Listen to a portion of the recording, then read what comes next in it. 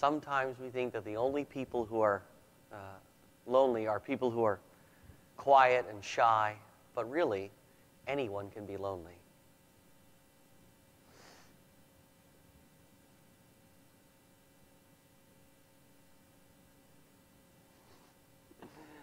Celebrities, charismatic leaders, people who project beauty and confidence, everyone deals with loneliness on some level. And no two experiences are the same. Everyone wants to see me, but do they really even know me? Sometimes I'm loneliest when people are petting me. I wonder, are they petting me for me, or are they petting me for them? Can you relate to the bunny? Loneliness is the distress we experience when we don't feel known, understood, or cared for. When we doubt that we truly belong, that we're important to the people around us. David experienced this in Psalm 142. Look to my right and see. No one is concerned for me. I have no refuge. No one cares for me. The refuge David seeks isn't a building, it's people. People who make him feel loved and at home. I have no refuge. I have no one who cares for me. That's loneliness. And it's universal. Let's go back to Genesis chapter 2. This is before the fall.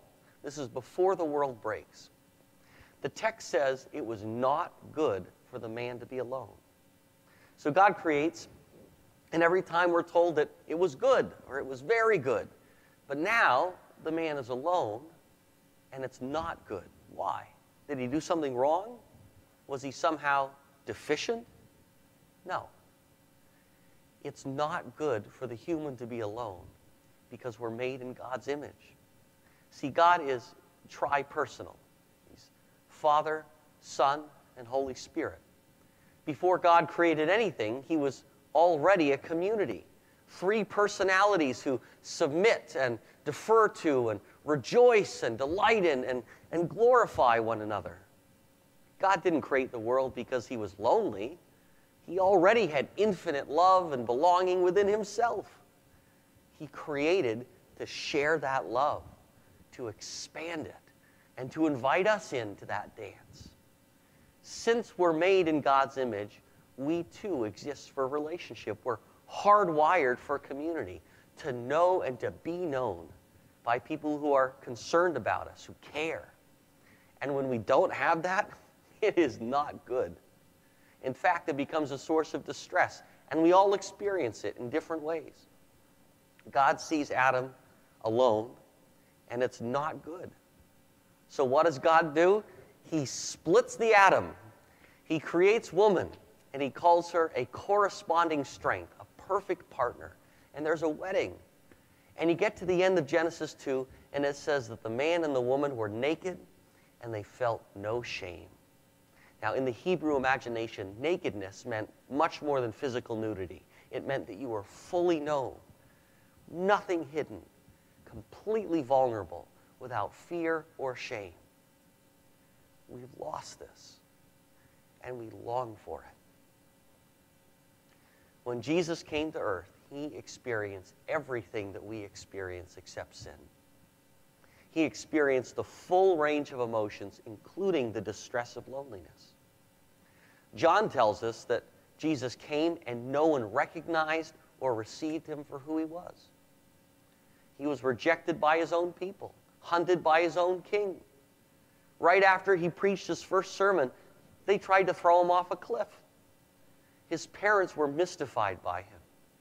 His siblings thought he was crazy. And in the end, his closest friends abandoned and betrayed him, and those in power snuffed him out. Everywhere Jesus went, he was misunderstood. Everywhere Jesus went, people tried to use him. The prophet Isaiah wrote that he was despised and rejected, oppressed and afflicted, and we held him in low esteem. Don't tell me Jesus didn't feel lonely. But Jesus wasn't lonely because he was deficient. I think sometimes we think that lonely people are unexceptional people. They don't stand out, and that's why they're lonely. But actually, loneliness is often a function of our uniqueness, of our unique calling. See, nobody knew what it was like to be Jesus. Nobody understood what his life was all about. He kept telling his friends, I have to go to Jerusalem and die. But on the third day, I'll rise again. And no matter how many times he told them, it didn't compute. Nobody could figure out why Jesus wasn't running from trouble, why he seemed to be courting it. See, nobody knew what it was like to be Jesus. Just like nobody knows what it's like to be you. There is no person who completely understands you. No one really knows the inner you as well as you know yourself. And that is a troubling fact, especially when deep down inside, we all long to be known. And the things that make you unique, your story, your wounds, your calling, the people and causes that tug at your heartstrings, nobody knows truly what it's like to be you but you. You might be incredibly compassionate. You might have a huge heart. You feel everything so intensely, not just your own feelings, but other people's feelings. And people think you're crazy. And they tell you to stop. Stop being so sensitive. Give your heart a break. As though you can somehow turn it off. Nobody knows what it's like to be you. Maybe you've experienced significant trauma in your life. And now, no matter what's happening, there's a darkness that hovers over everything. It's hard to see yourself. It's hard to see your circumstances in a positive light. There's a heaviness that you just can't quite shed. And people ask you, why can't you just be a more positive person? They don't get it.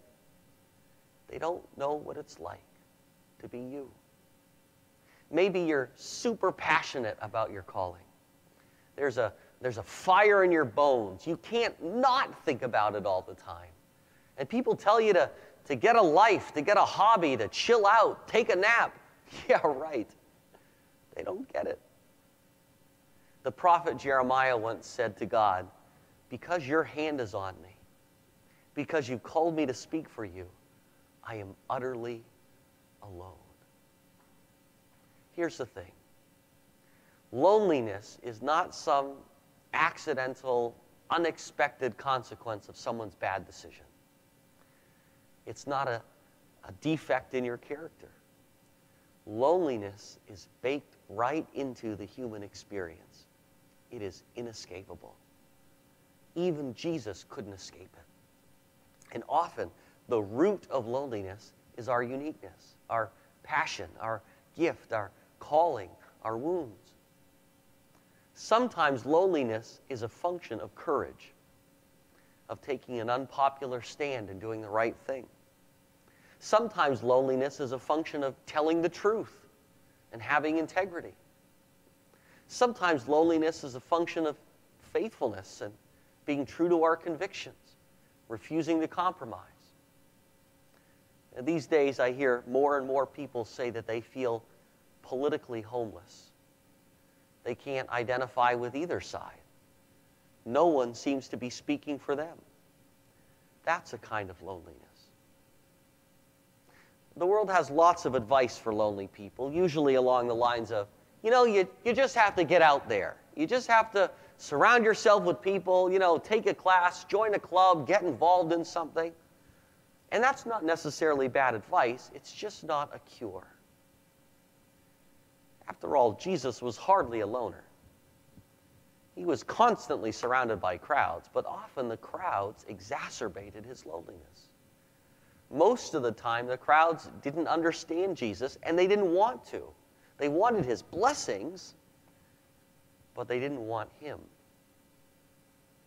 It's like the bunny said, are they petting me for me, or are they petting me for them?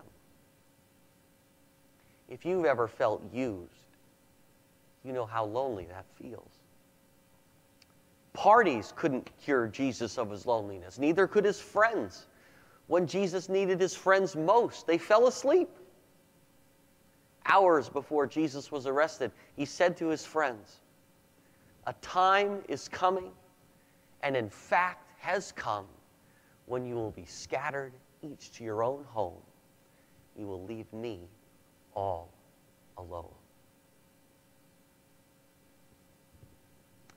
Loneliness is an inescapable part of the human experience. But loneliness doesn't mean you're deficient. It just means you're human. It means that you were created for community, to be known and cared for without fear or shame. And the world doesn't always deliver. Before we go further, let's make an important distinction between three words: alone, loneliness, and solitude. To be alone is a physical, emotional, intellectual, or spiritual fact. Let me give you some examples. I live alone. No one understands what I'm going through. No one else in my family is a believer. None of my friends see the world the way I do. My spouse doesn't understand how important my faith is to me. To be alone is a simple fact. Loneliness is not a fact, it's a feeling. It's the distress we feel as a result of being alone, of not feeling understood or cared for. Solitude is neither a fact nor a feeling. Solitude is a choice that we make. It's something that we pursue for a particular purpose. Solitude is a decision that Jesus made over and over again. The gospel writer Mark writes, "Very early in the morning, while it was still dark, Jesus got up, left the house, and went off to a solitary place where he prayed." Luke writes, Jesus often withdrew to lonely places and prayed. Before Jesus began his public ministry, he went into solitude for 40 days. When the crowds made unrealistic demands or tried to distract him from his mission, Jesus would go off by himself. In the hours before his arrest, he went to a garden, not so that he could be alone, but so that he could be with his Father. Let's read that whole verse this time from John 16. "A time is coming, and in fact has come, when you will be scattered, each to your own home. You will leave me all alone, yet I am not alone, for my Father is with me." What does Jesus do with his Father? How does Jesus spend his solitude? Well, he unburdens himself. He voices his distress. We see this in the garden before his arrest. Jesus is overwhelmed with sorrow to the point of death. He agonizes and wrestles with God. In solitude, Jesus receives love from the Father. At his baptism, God says, "This is my Son, whom I love, with whom I am well pleased." If that's what God says to Jesus in front of a crowd, imagine what God says to Jesus in private. Right after his baptism, Jesus is led into the wilderness for 40 days, and Satan tries to tempt Jesus to abandon the Father's plan. He offers Jesus a shortcut to glory with no suffering and no death. But Jesus doesn't take the bait. Why? Because he is totally secure in the Father's love. Satan's deal can't compare. His shortcut to glory isn't the least bit enticing to Jesus. Why? Because Jesus knows and trusts his Father. Because Jesus chooses solitude, he doesn't get distracted from his mission. He doesn't lose track of who he is or whose he is. Well, friends, it doesn't have to be any different for us. We can choose solitude. We can choose to be alone with the Father. And when we do, we can unburden ourselves. We can cast our cares on the one who cares for us. What a friend we have in Jesus. All our sins and griefs to bear. What a privilege to carry everything to God in prayer. Can we find a friend so faithful? Who will all our sorrow share? Jesus knows our every weakness. Take it to the Lord in prayer. In solitude, we can voice our distress. Nobody knows the troubles I've seen. That's true. Nobody knows my sorrow. Nobody knows the troubles I've seen. Nobody knows but Jesus. When we choose solitude, we can receive, we can experience the Father's love. Solitude is not a performance. It's not about what we do for God. It is about being with God. Solitude is about making God our refuge, our home. When was the last time you let God love you? When was the last time you let God tell you who you are? When was the last time you stopped performing and simply rested in His arms? Deuteronomy 33:12 says, "Let the beloved of the Lord rest secure in Him, for He shields him all day long. And the one the Lord loves rests between His shoulders." I love that verse. How do you imagine that? How do you picture it? Do you picture laying your head on God's chest? I always imagine riding piggyback, zooming through the countryside with the wind in our faces, bouncing on God's shoulders and giggling uncontrollably. Could God be the kind of God who wants to put you between His shoulders and gallop off into the sunset? Could you imagine laughing so hard you start to snort? Blow little snot bubbles. That's what I imagine anyway. Jesus was very much alone. No one on earth understood Him. No one recognized or received Him. Jesus was lonely. It's distressing to be misunderstood and rejected, to have people constantly trying to use you or trap you or get rid of you. But Jesus chose solitude, and therefore, He wasn't alone. Now, here's an important question. Did solitude cure Jesus of His loneliness? On a human level, no, it didn't. Jesus was still alone. He was still chronically misunderstood by virtually everyone in His life. And that experience was still profoundly painful. Even for Jesus, loneliness was inescapable. And Jesus did everything right. He did everything according to the Father's blueprint. He put God first 100% of the time, and He was still alone. Why do I say all this? Because someone listening needs to know that loneliness is not a punishment. It's not an indication that you're doing something wrong. It is an inescapable part of the human experience.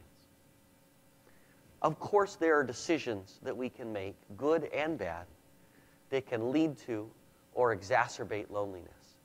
But no matter what we do, we cannot eliminate it completely.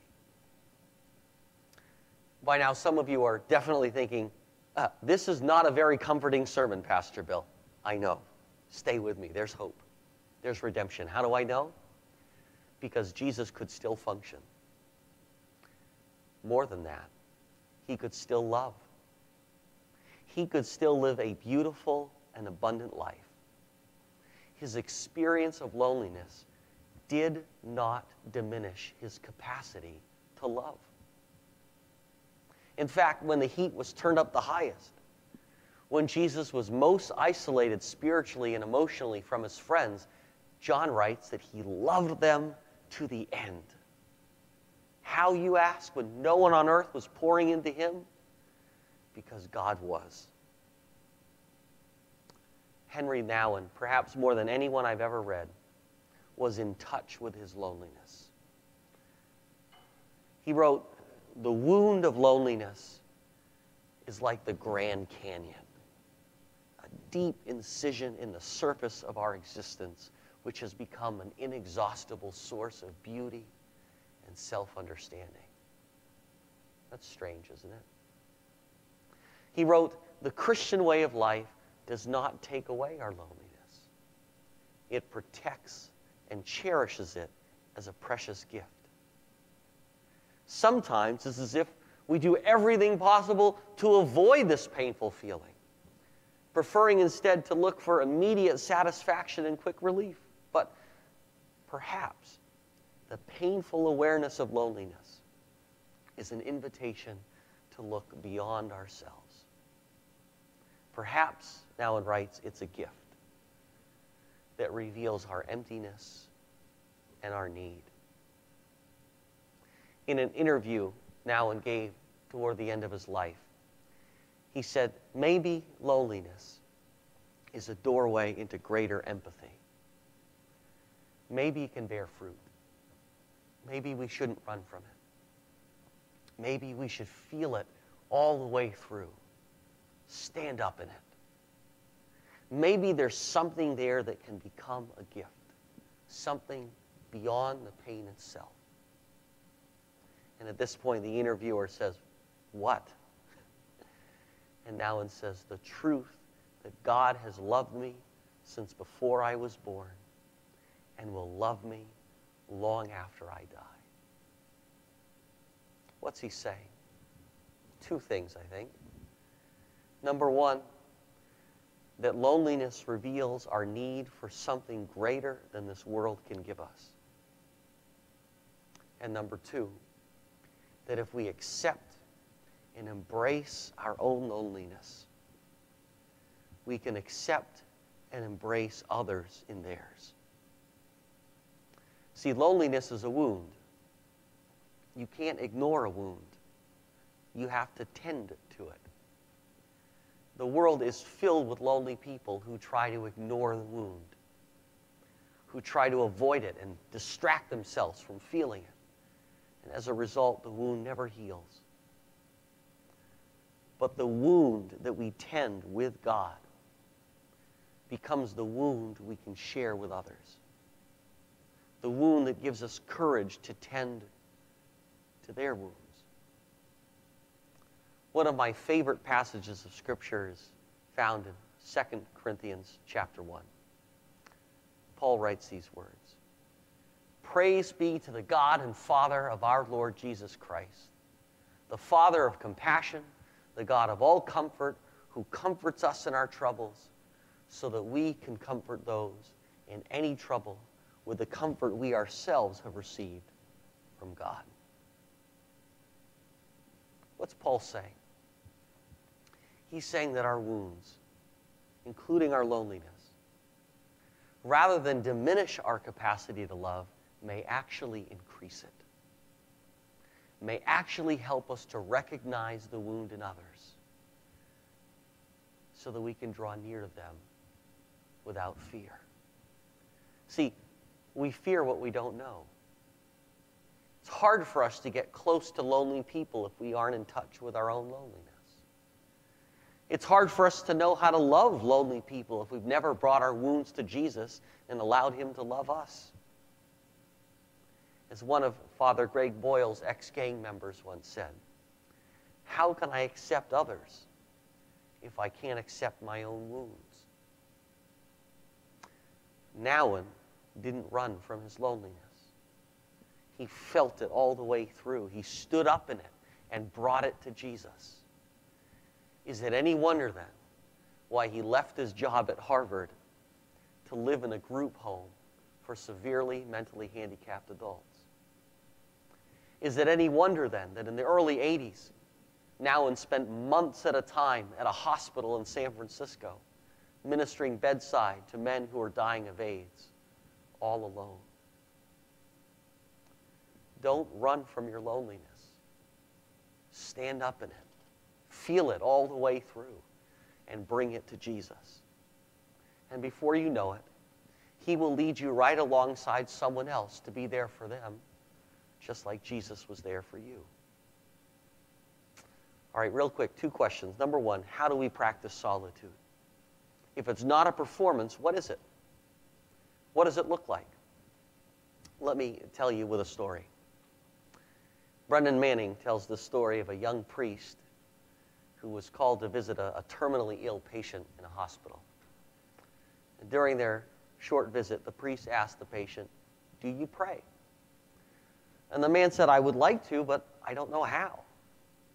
So the priest took a chair and placed it next to the man's bed and said, "I want you to imagine God is sitting in that chair and just talk to him like you would talk to me."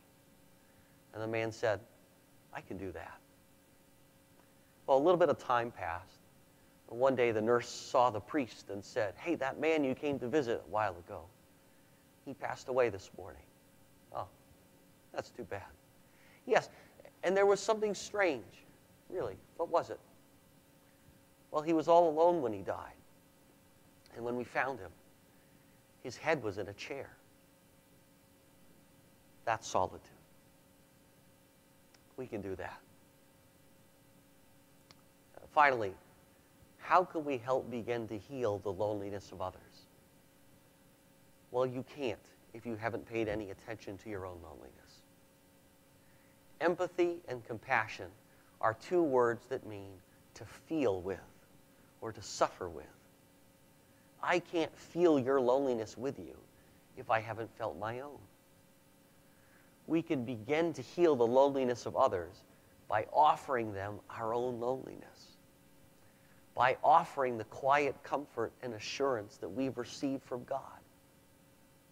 Not the comfort that we've only read about, not secondhand comfort, but the comfort that we've received in our solitude. Don't try to do for others what you won't let God do for you. We become the kind of person who can help heal others in solitude. Then we can offer our wounds. We can offer our empathy. We can offer our unhurried listening. We can invite them to be known. We can say, "Tell me your story." Or, "Where does it hurt today?" Or, "What's it like being you?" And don't try to fix them. Don't offer solutions. Job's friends were most effective when they said nothing, when they just sat and listened. One of the greatest gifts we can give others is the experience of being totally vulnerable without shame. Let's pray.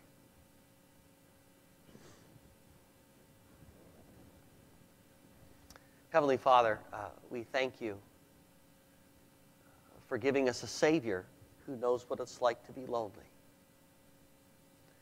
And we pray for courage to bring our loneliness to him, to receive from you comfort and assurance and peace, and to recognize when you're leading us to come alongside of someone else and offer them the comfort and peace and assurance we receive from you. We pray all these things in Jesus' name.